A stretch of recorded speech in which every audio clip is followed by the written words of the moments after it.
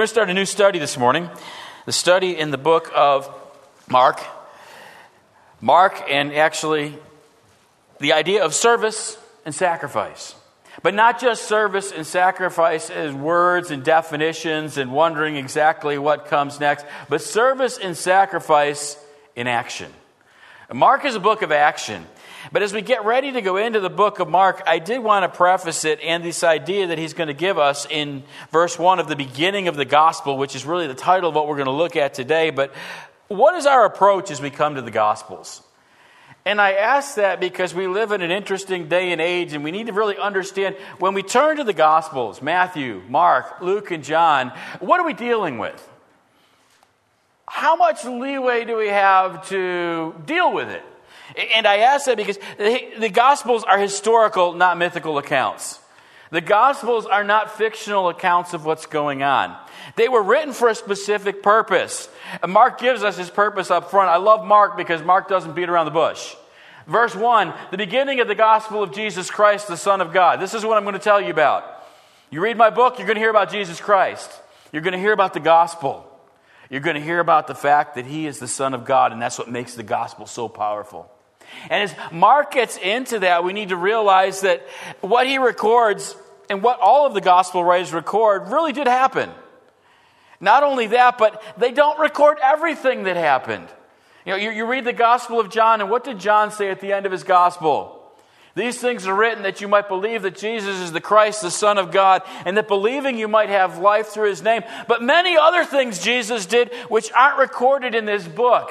He probably was referring to his gospel, but the fact of the matter is, many other things Jesus did that aren't recorded in any of the four gospels. But these are written. There's a purpose for it. The problem is, when you get part of a story and you don't get the whole story, what do you want to do? Fill in the blanks. What's the rest of the story? What wasn't I told? You know, there's a lot of information in this Gospels that we're not given, for example, about the background and the lives of the disciples. We know very little about their early lives.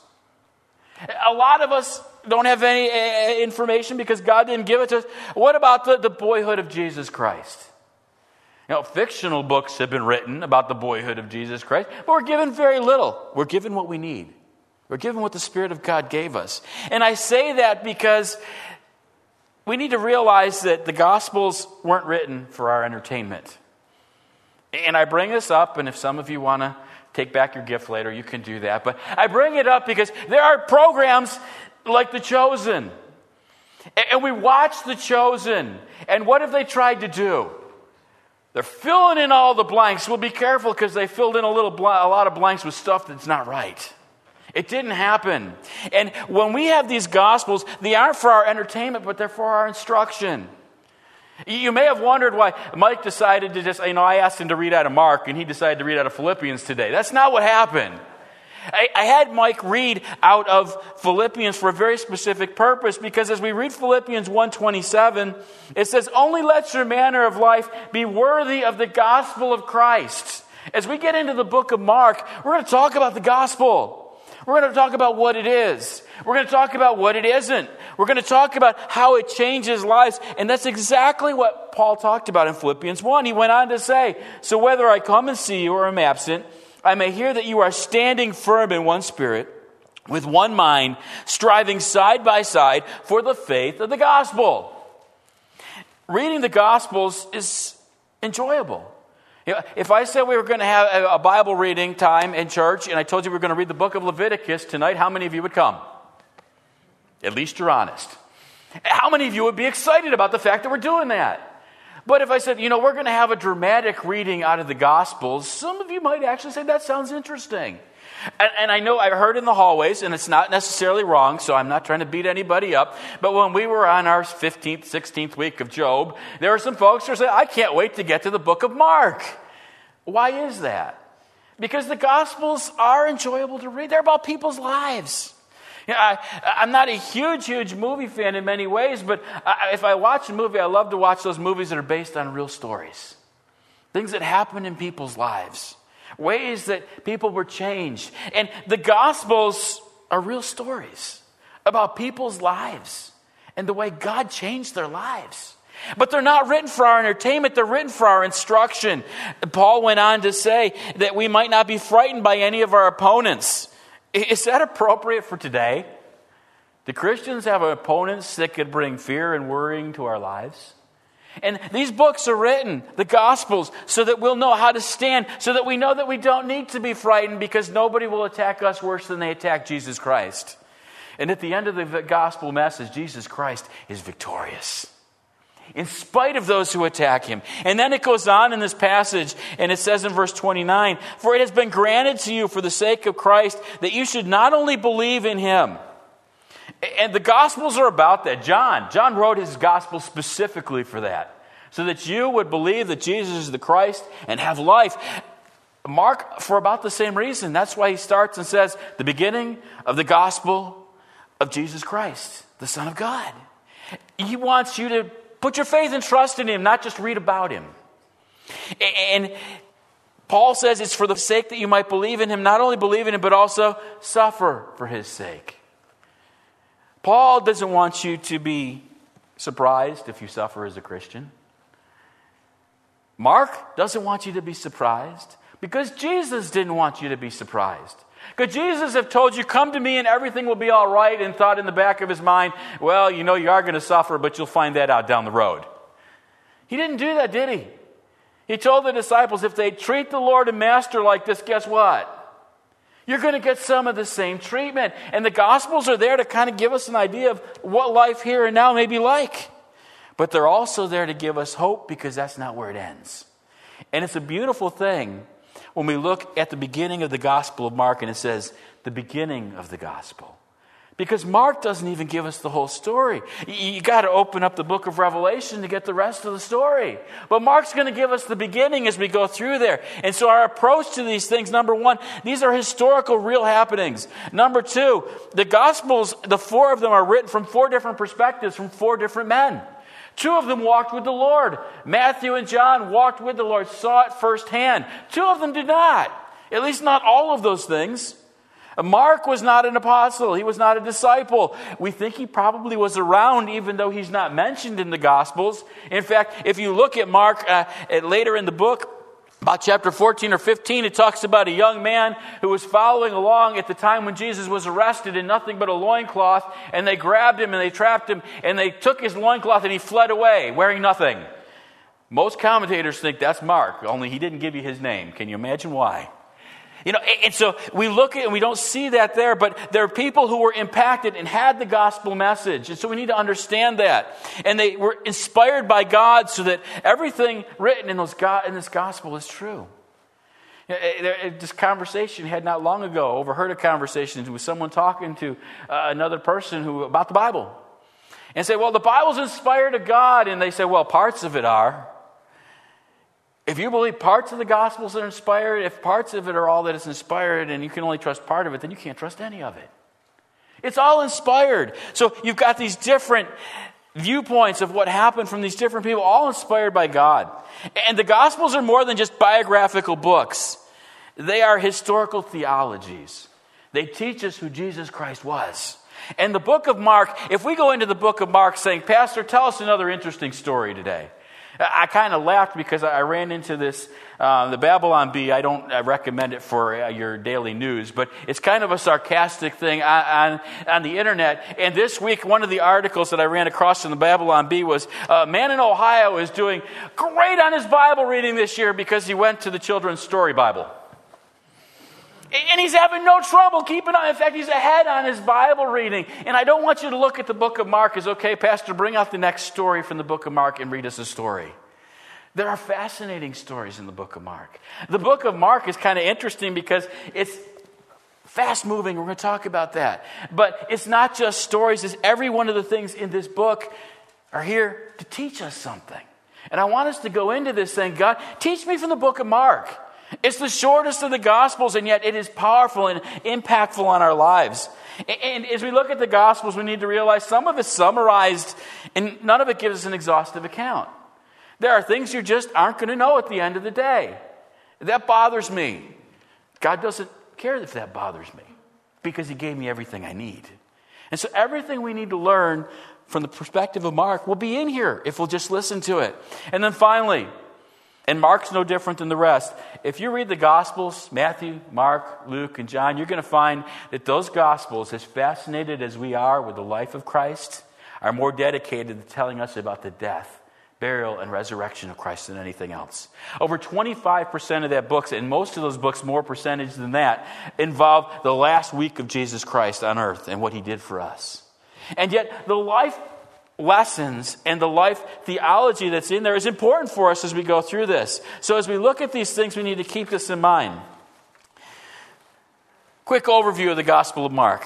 And I want to get to verse 1. I was going to do nothing but overview today, but verse 1 is so powerful, we got to get there. So I'm going to kind of skim through some of this. I'm telling you right now, I'm not going to give you a wherewithal of everything on the introduction of the book of Mark. So if you want that, there's lots of stuff out there where you can get it. I'm going to give you bits and pieces that I think are important. But when I put all that together, I had 15 pages of introductory material on the book of Mark, and I thought they'll never sit here for the whole message. But there are some important things we need to know. So let's look at some of those important things.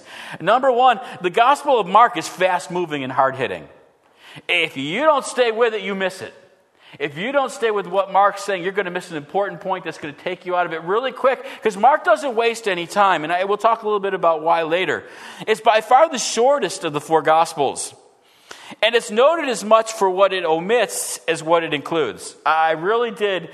I planned on doing Mark after Job. I didn't know Job was going to take quite as long as it did. And if I had known that, I don't know if I would have had the courage to go into Mark. Because this is what we find. We are October 29th. We're about to go into Thanksgiving and Christmas season. Very Americanized holidays in some ways. Now, there's spiritual thoughts behind it. I'm not saying there's not. But people have expectations. And what they want to hear about is Bethlehem, Nazareth, angels, shepherds. You know what Mark leaves out in his book? There's no genealogy of Christ. There's no miraculous birth narrative of Bethlehem. There's no shepherds and angels announcing the birth in the Gospel of Mark. There's no childhood at Nazareth. No visit to the temple when the parents leave and Jesus. Not that those things didn't happen, but you're not going to find them in the book of Mark. Mark doesn't cover those things. There's no Sermon on the Mount. What are you going to preach out of the book of Mark? That's a great place to park and preach. It's not in there. Not only that, there's only a few parables. Ben likes to preach parables. He doesn't go to Mark very often, does he? Mark's got about 3 or 4 parables all on the seed, but they're there for a reason. So as I got into Mark, I thought, wow, this omits a lot of stuff. But what Mark does in a rapid firing succession of events describes to us the life and ministry of Jesus. And he's describing it to a Roman audience. And we'll talk about that in a minute and why we believe that. But a Roman Gentile audience, and he's trying to convince them of the fact that, number one, he's the Christ, the Son of God. The Christ, the Messiah, the Anointed One, who, number one, served. And why is he doing this in such a rapid-fire arrangement to Romans about a Messiah, a king, a ruler who served? Because that's not the picture of rulers that the Romans had. And so Mark is trying to teach them what the Son of God as a ruler is going to do. The Son of God, the ruler, the Christ, who suffered. Did the Caesars want to suffer? And so the Romans are trying to get their mind. And Peter is teaching Roman Christians what it means to be a Christian and what Jesus Christ did for them. And as he does so, the picture of a kingdom and a ruler isn't really computing well with the Romans. And so Mark is going back and quantifying all these things in Scripture so that they can study and learn what it really means to be a ruler. And Jesus not only served, he suffered, he died. It's no fun to be a dead Caesar. But he rose again, and the Caesars didn't do that. And so Mark brings all of this in as he tries to rapidly and hard-hittingly go through this. Now the question becomes, again, who wrote this guy? Who is this Mark? And as I looked at this week again, and as I was studying over it, I thought, so many of these things we've just been taught and we take them for granted, don't you? Who wrote the book of Matthew? You can talk. There's not as many of you out there today, but who wrote the book of Matthew? Yeah, that wasn't a trick question. Matthew. Who wrote the book of Mark? Who wrote the book of Luke? None of them signed it. How do we know that? Mark doesn't put his name anywhere in that gospel. Matthew neither. Neither does John. In fact, John's name doesn't even appear in his gospel. Luke talks about the man that he wrote the book for, but he never puts his own name in there. So how do we know those things? And I thought, if I was looking at that for the first time, how would I know that this was Mark? Well, the early church unanimously agreed that John Mark, the John Mark that we find, Barnabas' cousin, in the book of Acts, was the one that wrote this book. And I thought, okay, now who decided that? You ever watch the news at night and you hear 34% of Americans believe and think, where did they get that percentage? 87% of people that eat this get better. Well, how do they know that? And sometimes they pull it out of the air, and I start thinking, well, what church fathers? Because it's easy to say, early church fathers said. So I went into it, and I won't give you all of the information I found, but many of the church fathers in the 2nd, 3rd century ascribed the book to John Mark, and that's how we know he wrote it, because those were the guys that were alive back there when they were first getting the book. And so John Mark writes this book. Well, who's John Mark? His mother is Mary. She lives in Jerusalem, and it's a great meeting place for the church. If you look at Acts chapter 12, verse 12, the church used to meet in Mark's house. So Mark has a great heritage. Mark heard preaching and teaching and praying and singing as a young man growing up. And though he's never mentioned in the gospel, he's mentioned in the book of Acts. And his cousin is Barnabas, a huge personality in the beginning of the book of Acts. One of the first missionaries was the Apostle Paul. And they go on the first missionary journey. And it's Paul, and it's Barnabas, and it's John Mark. Can you imagine as a young man? A young man who loved the Lord, who watched the church in his house, who wanted to serve God, gets asked to go on the missionary trip with the greatest missionary of all time, the Apostle Paul. What was the problem? Mark didn't make it through that whole trip. We don't know why, but we know it didn't set well with Paul. And as you read through the book of Acts, they get ready to take a second trip. And Barnabas, the uncle, says, let's take John Mark. And the Apostle Paul says, okay. Is that what he said? The Apostle Paul said, there ain't no way. Now, again, when you read the book of Acts, do you think the Apostle Paul had an opinion from time to time? And when he decided that John Mark wasn't going with him, guess what? John Mark's not going with them. I read that and I at least find hope for the fact of, do we ever have disagreements in the church? Do we ever have disagreements at Bethany Bible Church? No, not here. It's other churches that have disagreements. Can we get over them? Because Paul and Barnabas had a huge disagreement. And again, I'm not even sure. The Spirit of God doesn't really give us commentary on did they handle it well or not, but they split up. It got so contentious over John Mark and the fact that this young man would not stick with the stuff and left them that they went out, and Paul took Silas and went one way, and Barnabas took John Mark and went back to the place of his birth and went back to Crete and Cyprus and all those places. And you look at this and you say, wow, that's too bad. But we find John Mark, the story of him doesn't end there. You see, I don't know what happened with John Mark and his uncle Barnabas, but the man matured and grew up.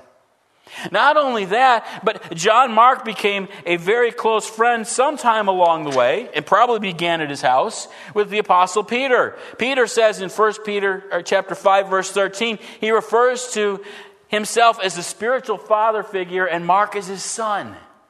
So at some time along the way, after the whole split up and the problems, John Mark gets transferred from Barnabas to Peter, and he ministers with Peter. And as a part of all of that, we get to the end of what's going on here in Paul's ministry, and Paul says some things about John Mark.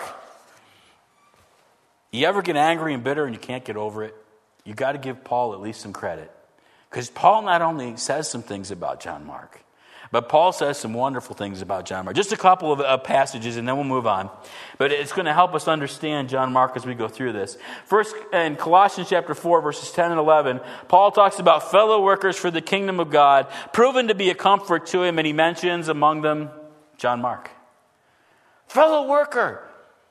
One of a few people, there's only a couple people mentioned in that passage. He said, these are the few people that have been a comfort to me. And John Mark is one of them. Not only that, but later in his ministry, at the end of his ministry, 2 Timothy 4:11, he says, Luke alone is with me. Get Mark and bring him with you, for he is very useful for me to the ministry. Mark got his act back together. And I think it's very, very interesting when we find out historically that he spent time with Peter. Did Peter know what it was like to fail? Denied Jesus Christ 3 times. Did Peter know what it was like to be restored? Did John Mark know what it was like to fail? Who did the Spirit of God put John Mark with? The one minister, apostle, who knew more than anyone else what it meant to fail and be restored. And God used him. And I say that because God does that for us today. You may be going through some things in your life that God's putting you through, just like he did Peter, to prepare you to minister to somebody else in a way that only you can.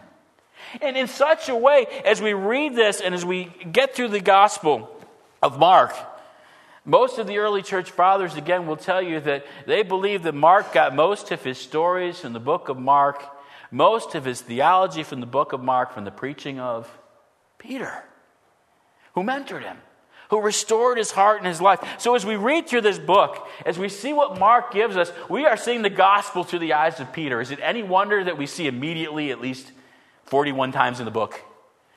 Could Peter move too fast? Could Peter put his foot in his mouth like nobody else because he didn't think before he spoke? And when he wrote a gospel, Peter lived that way. And God used it. And God uses his perspective through Mark, I think, as we go through this, because 41 times he's telling people, Jesus Christ was a man of action. And immediately he does this, and immediately he does that. And when God moves in powerful ways. And we're going to see that as we go through this gospel. So that's the author. Now the date and the context. I've got pages and pages of speculation about the date. I'm not going to give them to you unless you ask me for them later. I'm just going to tell you the gospel was probably written somewhere around 55 to 65 AD.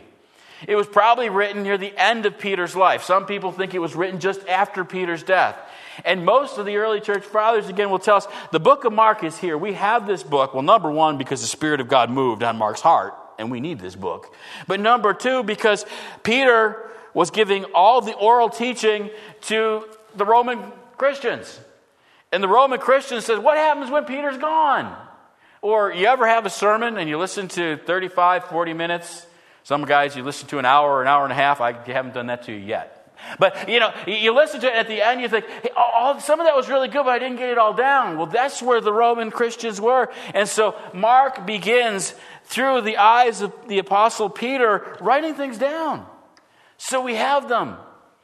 And we ought to be very thankful for them because that's why we have them today. And so as we see this, we're going to see all this transpiring with the date and the context of what's happening here. A few other just minor things in the context. See how many pages we're rolling through so fast. The context of the writing here as well. This book, this gospel, like no other gospel, is written for the Gentiles. How do we know that? As we read through this book and as we see what's going on here, we're seeing a gospel of the person and mission of Jesus Christ portrayed for Roman Christians who were undergoing persecution by Nero. So he wants them to understand the suffering servant who's victorious at the end of the day. It is so appropriate and so in their day, and it's so in our day as well. He wrote for Gentile readers in particular, and we know that because there aren't many quotes from the Old Testament. Now I say that, we're going to see next week in verse 2, a quote from Isaiah from the Old Testament. Why? Because Mark is still giving to the Christians there, the Gentile Christians, the idea that the Old Testament's important. How many of you would rather study the New Testament than the Old Testament? How many of you get more excited about a series from the New Testament than from the Old Testament? If I announced next week that I decided to get away from Mark and we're going to have a series on the book of Isaiah for the next 2 years, how many of you would be excited about that? Yeah, I didn't think so. But Mark looks and says, you know what? You need that. You need the Old Testament because it explains to you who this Christ the Messiah is. It all points to him. He's the fulfillment of all that happens there. And it's even interesting in the context of his writing. Look there at verse 1. Turn to Mark chapter 1:1 again. At verse 1, how does he start this whole book? The beginning of the gospel. Does that sound familiar when you think of any other verses in Scripture? Genesis 1:1, in the beginning. John 1:1, in the beginning was the Word. And Mark looks back and he says, I'm going to take that beginning, which got messed up so bad in the garden, that sin marred it. And throughout the whole Old Testament, we get the story of how sin marred God and God's people, and God promised redemption, and God promised that there would be a day when sin would be taken care of. And when Mark writes his gospel, he says, here's the beginning of God's promise from the very beginning. It goes all the way back to Genesis 3:15, when he prophesied that there was a Savior who would come. And so here we see Mark about to deal with these things in context. You also see in the book of Mark the fact that because it's written to Gentiles, a lot of Jewish things that are described in here are explained. I love the book of Mark because you read Matthew's hard. The book of Matthew is tough to preach through. Because Matthew, he assumes he's writing to Jews so they understand what? Jewish traditions, Jewish customs, Jewish festivals. If I made you write down all the major Jewish festivals before you leave here, how many of you could have lunch today? Yeah, I don't know if I could do it, and I've studied them. And so when Mark comes to these things, he'll mention something, but then he'll explain why it's there for us. And not only that, but he takes a lot of what he's doing in here, and it's interesting, when Mark, unlike any of the other gospel writers, when Mark refers to the Romans, he either refers to them in a very neutral sense, or even in chapter 15 in a little bit of a positive sense. Would Matthew ever refer to the Romans in a positive or neutral sense? You know Matthew doesn't like the Romans. It doesn't take long to figure that out. He worked for him as a tax collector. Jesus Christ straightened him out, but he didn't appreciate them. Does Luke say wonderful things about the Romans? But Mark, and not to be deceitful, but from his perspective, teaching Roman Christians, he's kind of a little bit more neutral as he mentions it. And you'll see that as you go through the book. And we'll talk about that as we come to some of those places. So that's the context in the writing. Just a few things about the characteristics, and then we're going to tear apart verse 1 and be done this morning. But the characteristics of his gospel. Mark's style, number one. He is the shortest and the most compact. But the brevity of Mark, it really means two things. Number one, you've got less stories. Okay, you've got less stories in Mark than you've got in any of the other Gospels. Probably then John, and then you've got Matthew and Luke that have compact lots of information in their Gospels. But the brevity of Mark is interesting because the stories that he does tell, he tells in more detail than most of the other Gospels. When you find a story in the book of Mark, Mark has a purpose for it in there. You see, he's moving very fast. Again, he's hard-hitting. He's fast impacting with this gospel. And so if he puts a story in there, it's not just to fill in the blanks of what happened that day. There's a reason for it. So as we get to the stories of the book of Mark, we need to ask ourselves, why are those there? Not only that, but he has an interesting style. 8 times in the book of Mark, as he starts telling a story, he interrupts himself in the middle of it with another story. You know, Jesus is going to heal Jairus' daughter. And suddenly, in the middle of the story, this woman reaches out and touches his garment. And she's healed. And it has nothing to do with Jairus. But we get the whole story in the middle. But then we go back to the fact that his daughter and what Jesus Christ does and the whole healing. But those two stories work together as a unit to teach us about Jesus Christ. Mark didn't just do that because he was here, there, like a squirrel running through the Gospels. He's got a purpose, and we need to look for those things as we go through this book. There's themes in this book. There's themes of discipleship. What does it mean to be a disciple? There's a lot of confusion about what it means to be a disciple of Christ. The book of Mark is going to teach us what it means to be a disciple of Jesus Christ. There's themes like faith. There's more teaching about Gentiles in this book, Gospel of Mark, than any of the other Gospels. There's more of Jesus' encounters with the Gentiles. When you look at what Mark actually concentrates on, he concentrates on Jesus' ministry in Galilee and Jerusalem. And his Galilean ministry, he concentrates on the outskirts that he went to where he touched the lives of Gentiles. Isn't that amazing? Because Jesus was sent first to the Jews, and yet he loved the Gentiles. Any of you have an appreciation for that? If not for that, where would I be? Because I'm not Jewish. But Jesus' love is shown going through all of this in this book. And then there's some interesting things we'll study as we go there, but the commands of silence. When he heals somebody, he says, now don't tell anybody. Why would he do that? And in Mark, he does it over and over and over again. And we're going to look at what that means and why that is and why Mark brings that up. But that brings us to what Mark is doing here. Mark, like no other gospel, lays out right in the front end what he's up to. Look at Mark 1:1 again. We're just going to take a few minutes on this, and then we'll close. But this is probably the most important thing you'll hear this morning. Mark chapter 1, verse 1, the beginning of the gospel of Jesus Christ, the Son of God. Now, if you're not careful, and I'll be honest, I read through the whole book a couple of times while I was on vacation, and I read through, and I didn't stop there very often. Why don't we stop at verse 1 of any of the books very often? Usually I look and I say, well, it's just introduced in the book. There's nothing important until you get past the introduction, except with Mark, the most important message is right there in the introduction. Look at what Mark says here as we pull this apart just a little bit. Number one, we're going to start with the gospel of Jesus Christ. Mark says, I want to talk to you in the next 16 chapters, and he didn't have 16 chapters split out with verses. We did that. But in my letter, in my writing, I'm going to tell you about the gospel of Jesus Christ. Now, when we hear the word gospel, what do we think of? Matthew, Mark, Luke, and John. I think Mark was probably the earliest of the Gospels, and there are people who will debate that. But when Mark thought of the Gospel, he didn't think of 4 books. He didn't have the New Testament. So what was Mark talking about when he said the Gospel of Jesus Christ? What would the people of Mark's day have thought about when they heard that word, the Gospel? They would have thought about the fact that the Gospel of Jesus Christ is good news. It's glad tidings. It was a word in Greek that was used after a battle when a herald would come back and say, we won, we were victorious. And so as Mark begins his book and people read this, he looks and he says, this is the beginning of a message of great news. And people would be thinking, I like great news. Yeah, how often when you hear somebody will come to you and say, I've got good news and bad news. I like the good news. How many of you really want to hear? They always ask you what you want first. It's like, give me the good news and keep the bad news to yourself. But nobody wants bad news, but good news gets exciting. And Mark is looking here and he's saying, look, this is a beginning of a message of great news, of something that's going to impact your life. And not only that, but the beginning of it. We talked about Genesis 1:1. We talked about John 1:11. But Mark in his account, and you think about all that Mark covers, the ministry of Jesus Christ, the healings.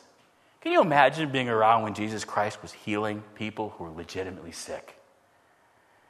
Casting out demons. There are several demons cast out of people in the book of Mark. People who were entrapped, and Jesus sets them free.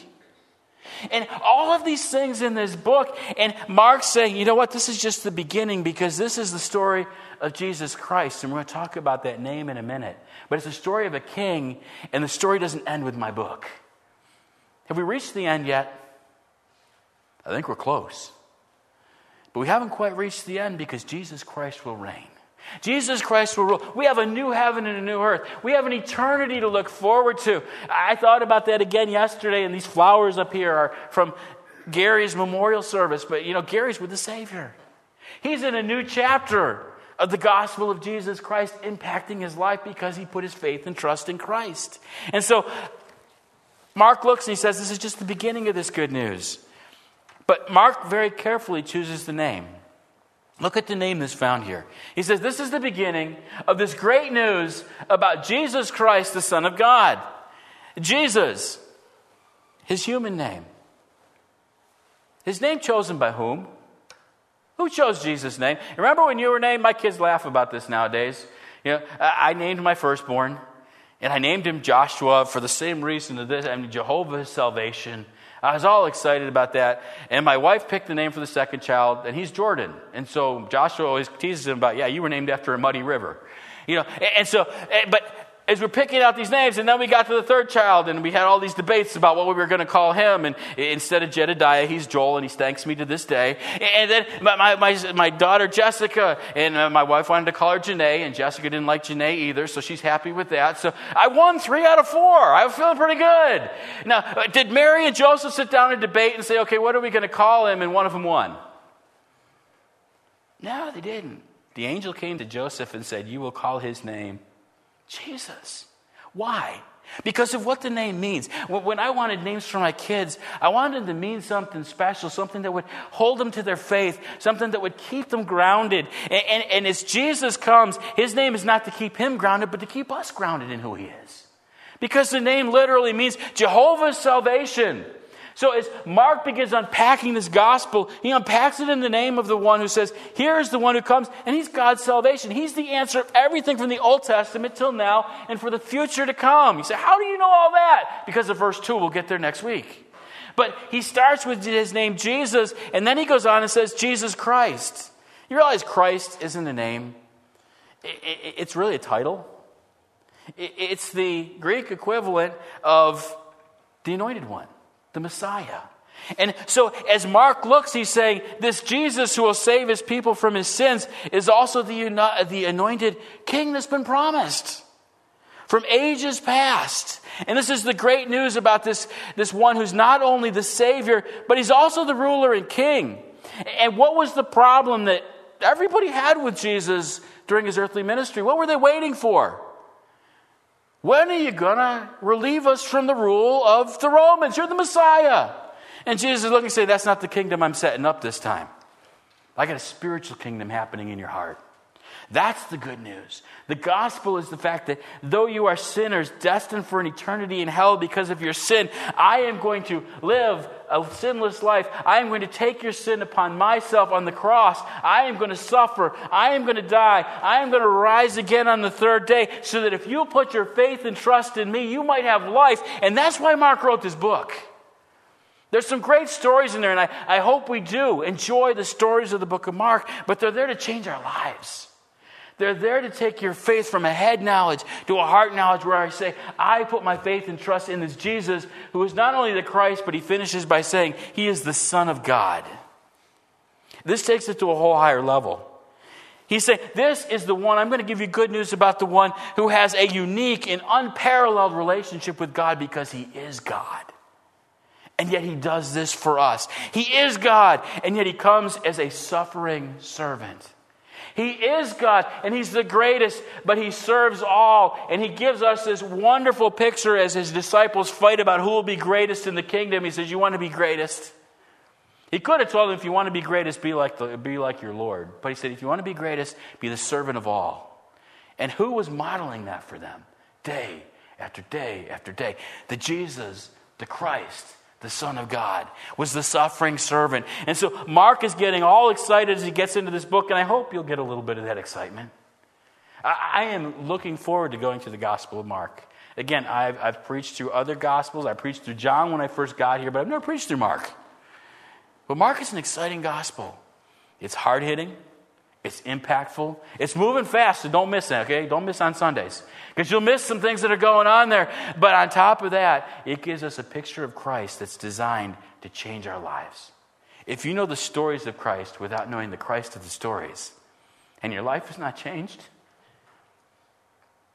you're headed for an eternity in hell. But if you take the stories of this book, and you know the Christ of the stories instead of the stories of Christ, he will change your life. If you put your faith and trust in him for salvation and for forgiveness of your sins, he will change your life. And that's what discipleship is all about. How many of you are perfect this morning? A couple of you are thinking, oh, well, I probably could raise my hand, but I don't want to embarrass the rest of you. But we're not, but we're headed there. It's called discipleship. And God's working in our lives. He's working because of the power of the gospel and the Spirit working in our lives. And Mark is saying in the beginning of this, that's what my book is all about. If we come out of the study of Mark unchanged, we haven't heard the stories of Mark.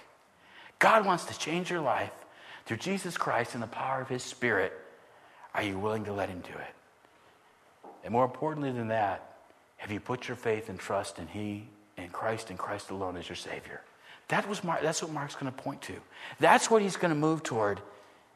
That's going to be our question for you in coming days.